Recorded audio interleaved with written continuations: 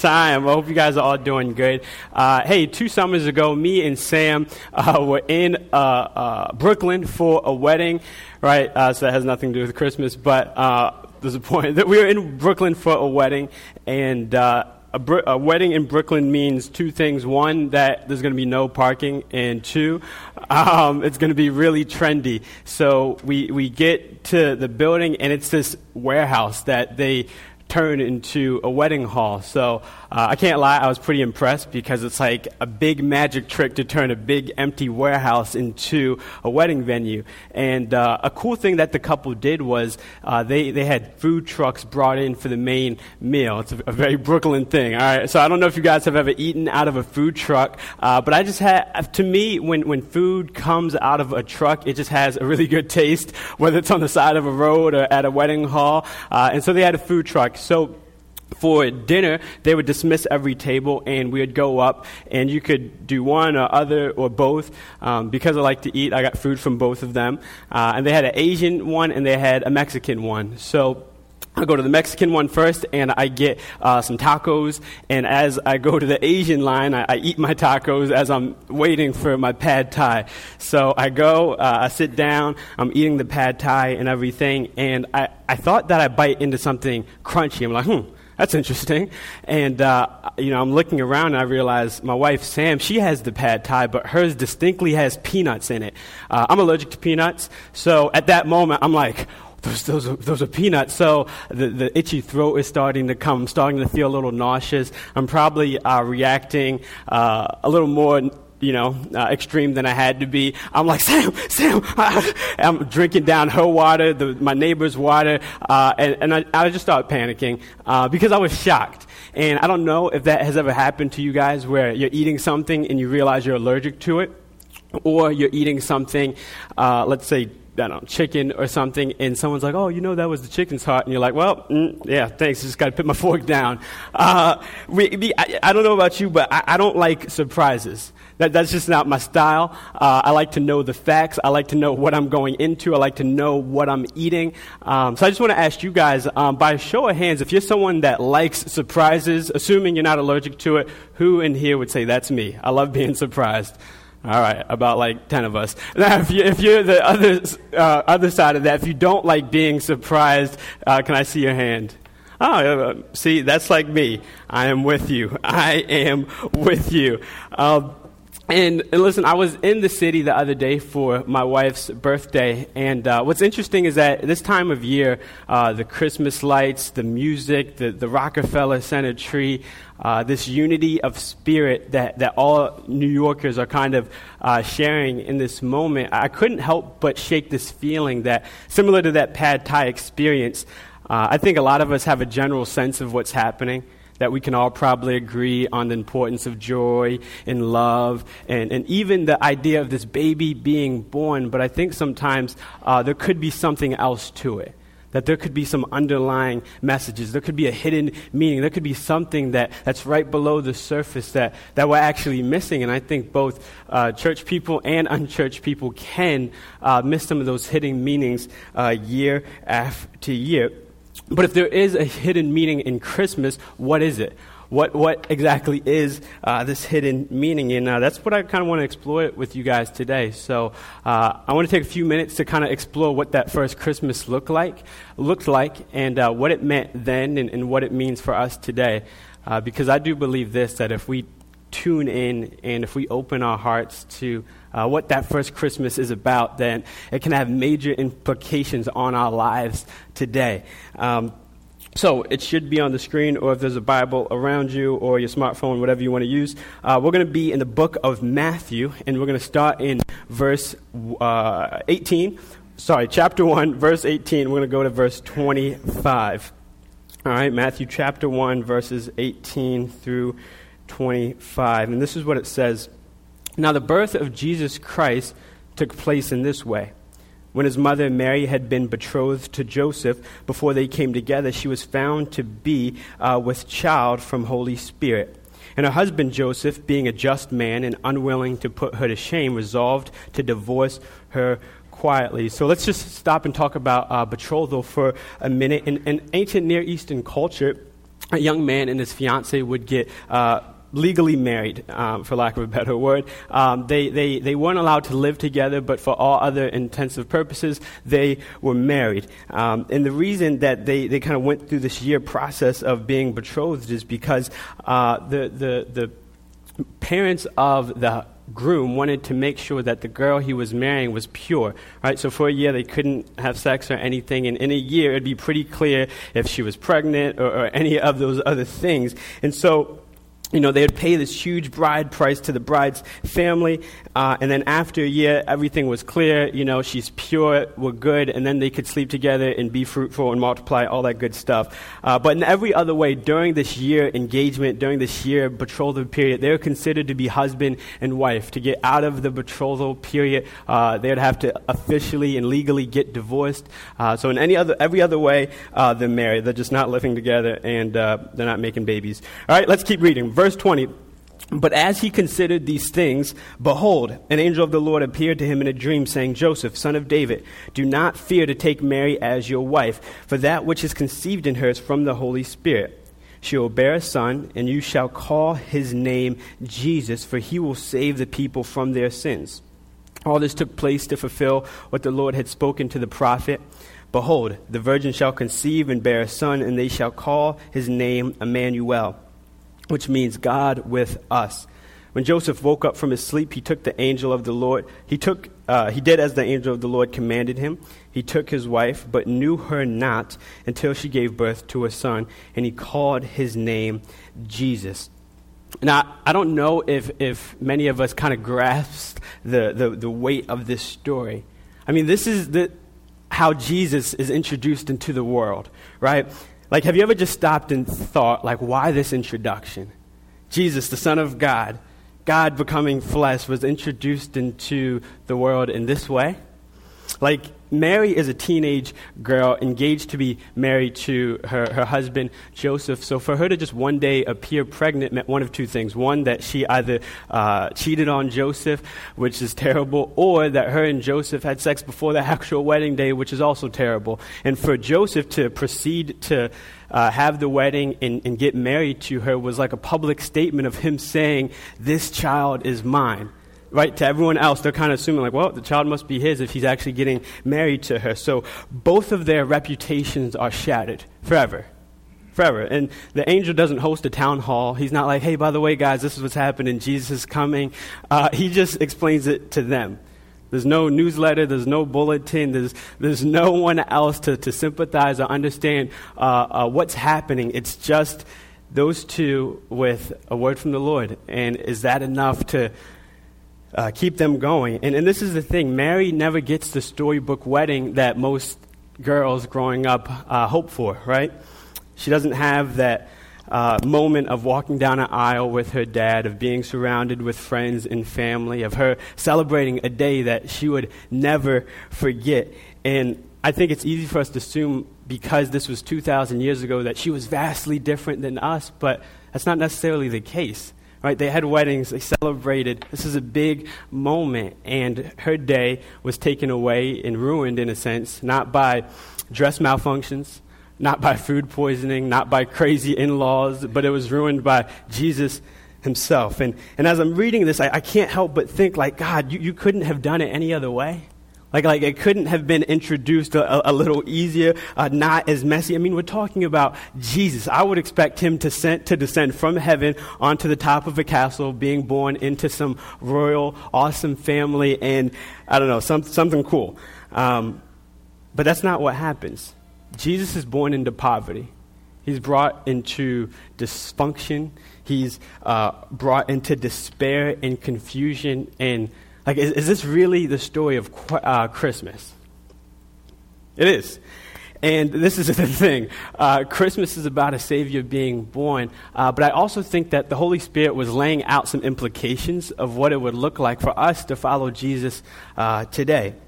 And so if we adopt this message of Christmas, like, take time to really dwell on it and to think about it and to wrestle with it, I believe that has major implications on our lives today. So after reading our text in Matthew, it's clear that Jesus' coming into this world would drastically change the lives of Mary and Joseph forever. And I also think that it's going to drastically change ours. So I think there's three ways that Jesus' coming affects our lives. And it's this. One, it affects our plans. It affects our preferences.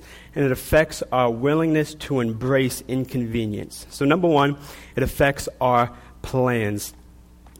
You know, when you picture Joseph's life, you imagine that Mary announcing her surprise pregnancy wasn't a part of his plan. Right? I mean, I wonder what that first conversation was like. I wonder that it was painful. I imagine that it stung. I imagine that it was pretty difficult. I mean, this is the woman he's engaged to be married to. He's saving himself for the big wedding day, and one day she just appears and it's like, I'm pregnant. So Joseph goes from being a happily engaged man to now being a guy that's trying to figure out divorce. I'm sure that was really painful. And what's interesting about this is that the text says that he's a righteous man. He's faithful to the law, and he plans to divorce her quietly. So what does this mean? This basically means that he's a good and godly man trying to do the right but difficult thing. He's not trying to expose her. He's not trying to get even. He's not trying to make her sins known publicly to the community. I think Joseph is just trying to close this chapter of his life quietly and just move on. And because Joseph seems like such a stellar guy, I think that's what makes reading this difficult. You know what I mean? Like, I think this would not be my natural response.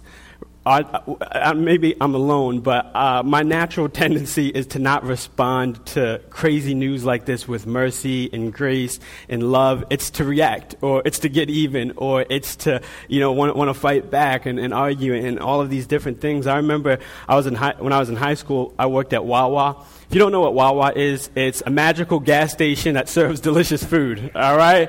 Wawa is the place where dreams come true. I worked at Wawa throughout high school and during my first year of college, and I worked so if you have any experience working cash register, it can be pretty terrible.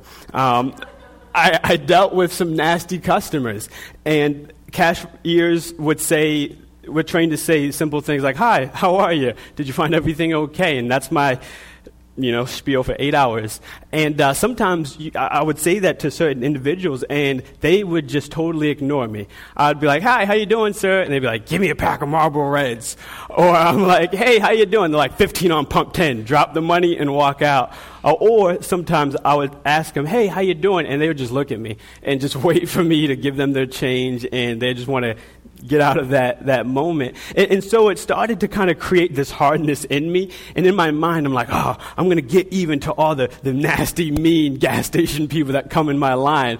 So I would assume if someone was going to come and give me a hard time, I would wait for them to speak first. And if they didn't, I just wouldn't say anything. And if they did, I would keep the conversation short, and I would just do my job with no extra flair or charisma or emotion. It was just me trying to do the most plain level job I could. And in my mind, that was me getting even with these crazy gas station people. And listen, it sounds silly looking back on it, but that was me getting even. And the point is, we grow up believing this. We grow up that, we hurt people that hurt us. We grow up believing that we have to give people what they deserve. We grow up believing that getting even is my right. And Joseph doesn't do any of that. He doesn't respond out of emotion. He doesn't respond out of this vengeful spirit. So it's interesting that even when Joseph's life's plans are falling apart, his character remains intact. So I want to ask you guys a rhetorical question, but how do you generally respond when your life plans don't work out the way you intend them to? When that relationship didn't work out, when an investment didn't work out, when a career didn't work out, if your kids or grandkids don't do the things you want them to do, when certain goals you made for 2019 were made, but they just never were met. How do we respond? My assumption is we respond with disappointment, with frustration, maybe with anger. And listen, these are normal things. We don't like things to not go our way. But this is, there's a terrifying and both liberating truth I want to share with you today, that if you adopt the message of Christmas, you are guaranteeing that not all of your plans will go your way in your life. And maybe you're like, how is that at all liberating? That sounds terrible. Well, this is the thing. It's liberating because when we say yes to following Jesus, we're saying yes to entrusting our lives to the Father's care, right? Like Matthew 6:26 says, look at the birds of the air. They don't sow or reap or store away in barns, and yet your heavenly Father feeds them. Are you not more valuable than they? Like, God sees us with value, and he is committed to our highest good in his ultimate glory. That means not every circumstance in life will be easy. Not every circumstance in life will go the way that we wanted it to go, but I can guarantee that no circumstance will be wasted. Right? I can guarantee that because God is committed to us. And because he's so committed to us, we can give him our plans. We can give him our perfect life. We can give him our dreams. We can give him all of that stuff and trust that, man, he's going to manage that in the way that is good for us, and that's ultimately going to bring him glory.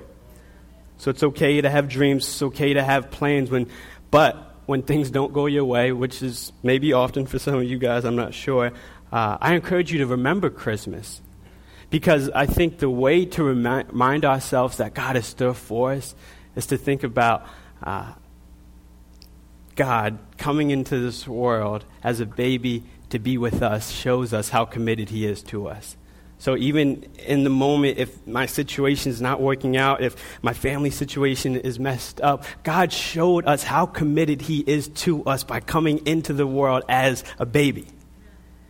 So our plans will change. God will redirect, and sometimes we may not understand a thing that's happening in our lives, like Joseph, I'm sure, and Mary in the beginning. But I encourage you to remind yourself that through it all, God is committed to my highest good and his ultimate glory, and that this is not for nothing.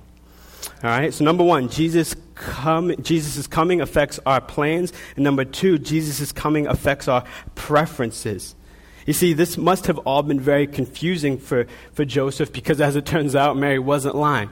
Because the angel comes to Joseph in a dream and tells him, who this baby is, that Mary wasn't lying, that he needs to go and marry this woman, and he's going to name this kid Jesus. And the reason this is significant is because in this culture, naming a child was a father's ultimate right. Right? Naming a child was a father's right. He had complete right over his children, and naming his kid was a sign of control over that family. But when the angel comes and says, you're going to name this kid Jesus, the angel's taking away that right from Joseph. So that's basically saying that if Jesus comes into our lives, we're not going to manage him. He's going to manage us. Right? So Jesus was this cute, innocent little baby, but he's a son of God. Right? He is not something to be managed. He's our manager. And that's huge. And then later in verse 25, the text says, Joseph didn't know Mary or have sex with her until after the birth of Jesus. So not only did he wait a year in betrothal, he also waited another year. So this is crazy, because this means that following Jesus calls us to deny certain things that we may otherwise enjoy. I know we all have something we call rights. We may have a right to name our child whatever we want. We have a right to choose where we live, a right to have a good paying job, or a right to do whatever it is what we want to do with our lives. But what the angel was saying to Joseph, I think he's saying to us, and that's this: if Jesus comes into your life, you are committing to giving up some of your rights, giving up some of your preferences, giving up control. And listen, I know this doesn't sound invigorating, but I believe this, that God calls us to give up things that we were never meant to live for in the first place. You know, our view of a good life is skewed. Our desires don't ultimately satisfy us. Things we hope in let us down all the time. Our dreams go often unmet and unfulfilled. And so much of life is this constant pursuit of chasing after things we think will give us meaning and value and purpose, but oftentimes they never do. And we tell ourselves, like, if I could just attain that one thing, I would be at peace. Like, I would be good. And listen, I'm not saying it's bad to pursue things. It's not bad to have preferences and desires. But when those things become our ultimate thing, like this is the thing I live for, whether it's career, money, politics, whatever is that ultimate thing, it can become a dangerous driving force in our lives where if we don't have it, we're not at peace. I remember growing up, I really wanted to go to NYU in another life. I wanted to pursue music production. Those days are long gone. But I was convinced that this school was the school that was going to be my gateway into getting a record deal or to something crazy like that. And so my heart was set on it. I worked really hard on the application. It took weeks to finish. There was essay parts, there was music parts, there were video parts. And with a school like that, or with any school, you turn everything in and then you wait. And I remember when the morning that the email went out, I woke up super early at like 5 o'clock in the morning as a high schooler, and I'm like looking at this email, and the first line I read says, "We're sorry to inform you." And at that moment, I'm like, it's over. I was crushed. And every time I would meet someone that went to NYU or got in, like a part of me would die inside. It was just pretty sad because I'm like, here we are, that I didn't get into my dream school, and this person did. How is this fair? What am I going to do? My life I have no meaning. And it's funny how things turned out, because I ended up going to Valley Forge, which is a Christian college. I ended up studying to be a pastor, ended up in Long Island. So life is full of these little ironies. But in the moment, I was crushed. Because that thing, this idea that I needed the school to give me value and security in my sense of where I'm going in life was taken away. And I was like, I don't know what to do.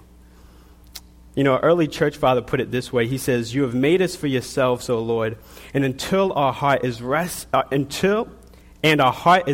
until it rests in you." If I were to guess, some people in this room are restless.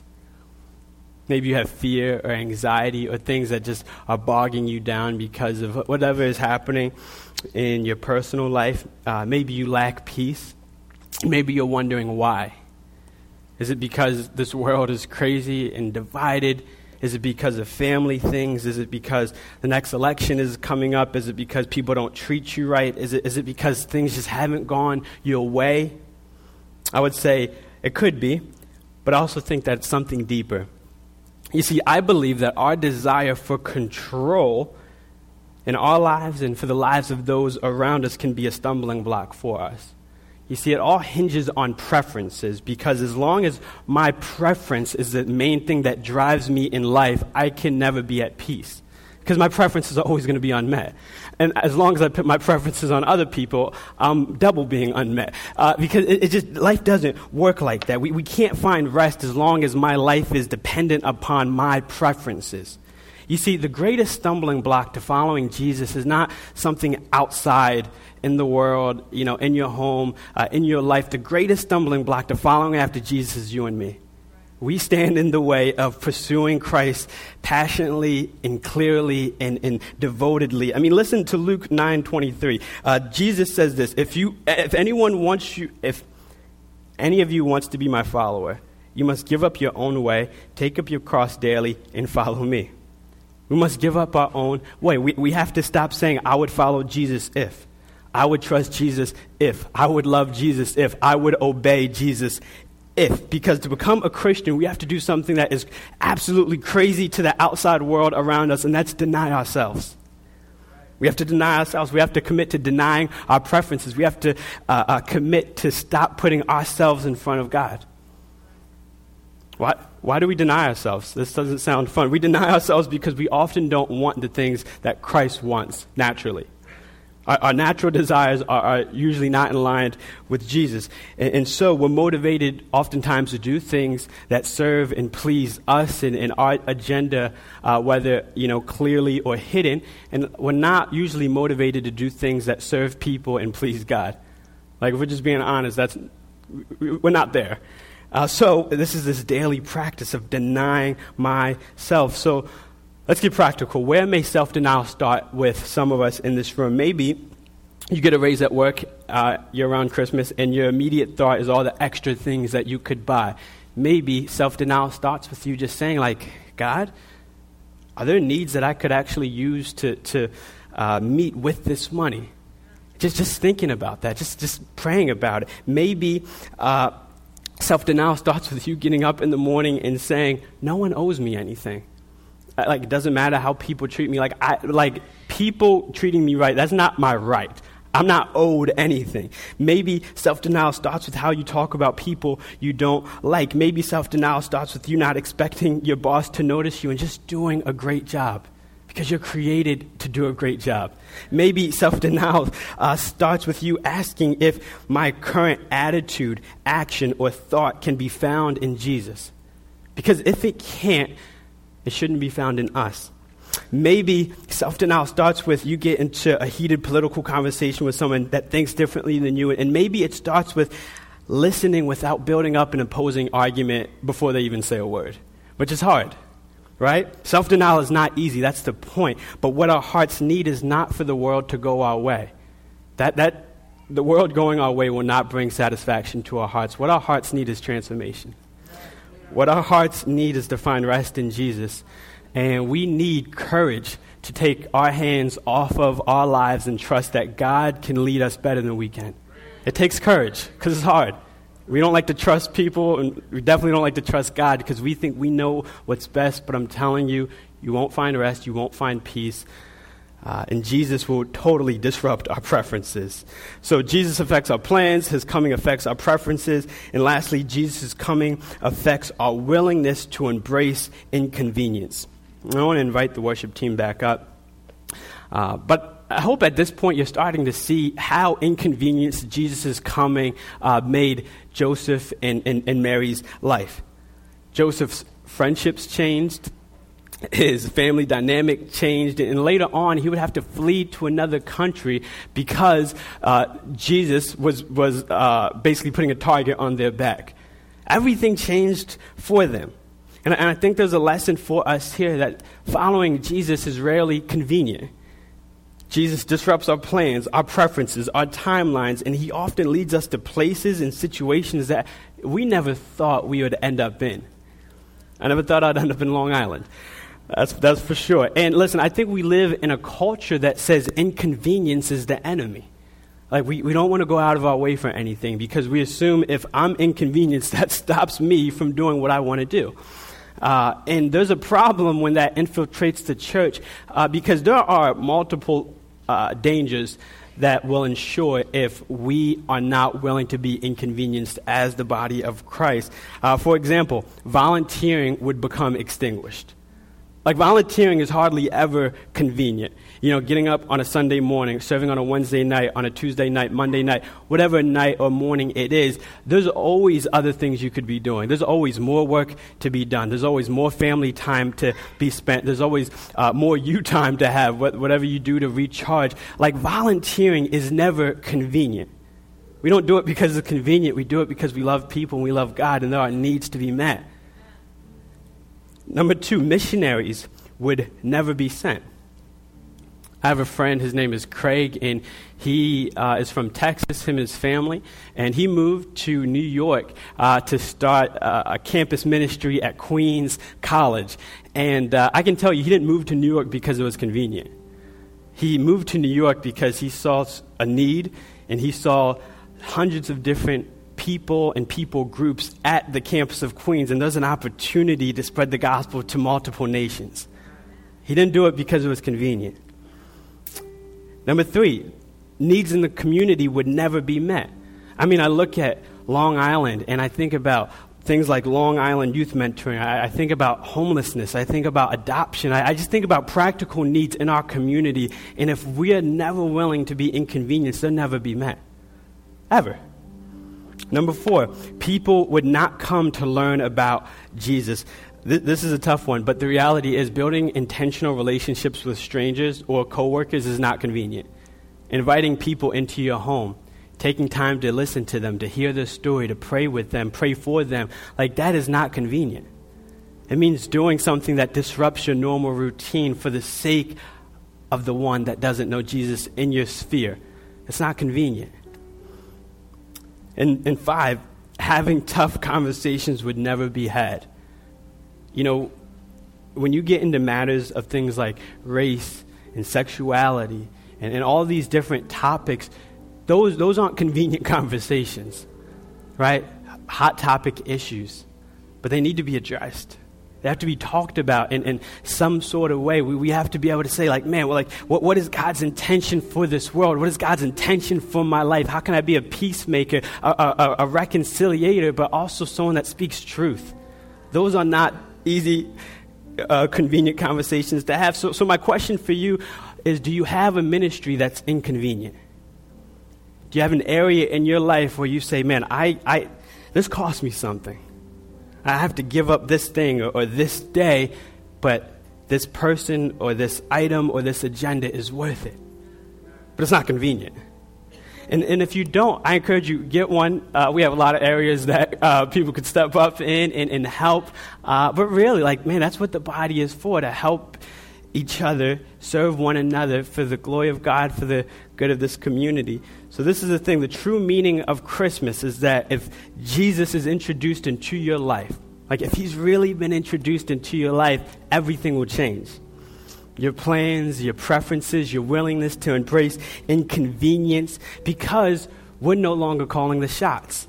We're saying life isn't about me anymore. I'm loosening the grip on what's been considered normal for so many years, and I'm trusting God to lead me into a new normal. So where do we find the strength to do all of these things? I think we find it in a remarkable name, and that's Emmanuel, which means God with us. You see, the quote found in verse 23 about a virgin conceiving a son is from Isaiah 7:14. And it's this idea of Isaiah is talking about a virgin conception and a birth that would be given to the house of David. But the baby born in Isaiah chapter 8 is not the ultimate fulfillment of this prophecy. We know this because when we get to Isaiah 9, verse 6, Isaiah says again, or he says, "For unto us a child is born. To us a son is given, and the government will be on his shoulders, and he will be called Wonderful, Counselor, Mighty God, Everlasting Father, Prince of Peace." So Isaiah's prophecy was partially fulfilled in his day, but it was pointing to a more glorious, a more beautiful, a more powerful prophecy to be fulfilled in the birth of Jesus Christ. The most foundational doctrine to Christianity is that Jesus was 100% God and 100% man. He was born a human, so he was fully human, but he was virgin born. And Mary was impregnated by the Holy Spirit, so he was fully God. And why do these things matter? Well, he was born as a man because he had to be a human to be our true representative. He lived the life we are supposed to live. He passed every test we failed, did everything we failed to do. And he died the death we were condemned to die. So he took our place on the cross as our representative. And he only could do that if he was fully man, but he was also fully God for two reasons. One, only one being is capable to save like this, and that's God. But then two, the whole point of God creating us was to have relationship with us. We weren't created to serve this distant God that just stands over us like a judge. We were created to love a father and walk with him like a friend. I think what gave Joseph the strength to do all of these crazy, inconvenient things was he saw this remarkable name, Emmanuel. He saw God as Jesus and Emmanuel. Like, let that sink in. The name Jesus means God saves. The name Emmanuel means God with us. So this is saying the God who saves is with us.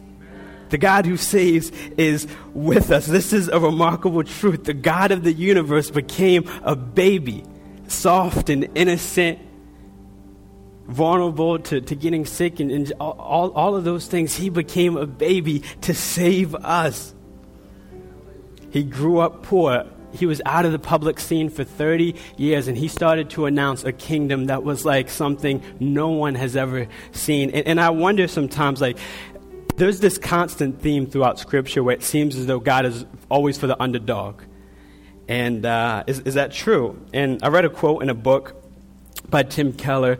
He has a book called Hidden Christmas, and this is what he says: is it just that God likes underdogs? No. He's telling us something about salvation itself. Every other religion and moral philosophy tells you to summon up all your strength and live as you ought. Therefore, they appeal to the strong, to the people who can pull it together, the people who can summon up the blood. Only Jesus says, I have come for the weak. I have come for those who admit they are weak. I will save them not by what they do, but through what I do. Throughout Jesus' life, the apostles and the disciples kept saying to him, Jesus, when are you going to take power and save the world? And Jesus keeps saying, you don't understand. I'm going to lose all of my power and die to save the world. So the essence of Christmas is that our fellowship with God can be restored. Our sins can be forgiven. Our lives can be completely made new and transformed. God is restoring this world, and he invites us to be a part of that process. But if we adopt this message, it's not something we're indifferent to. Every time someone in Scripture encountered Jesus, they didn't shrug their shoulders and say, oh, that's cool. They're either terrified by it and they worshiped him, or they rejected him and wanted nothing to do with him. But there was no indifference to it. And so if we adopt this message and if we worship this risen King, that means that our lives don't belong to us anymore.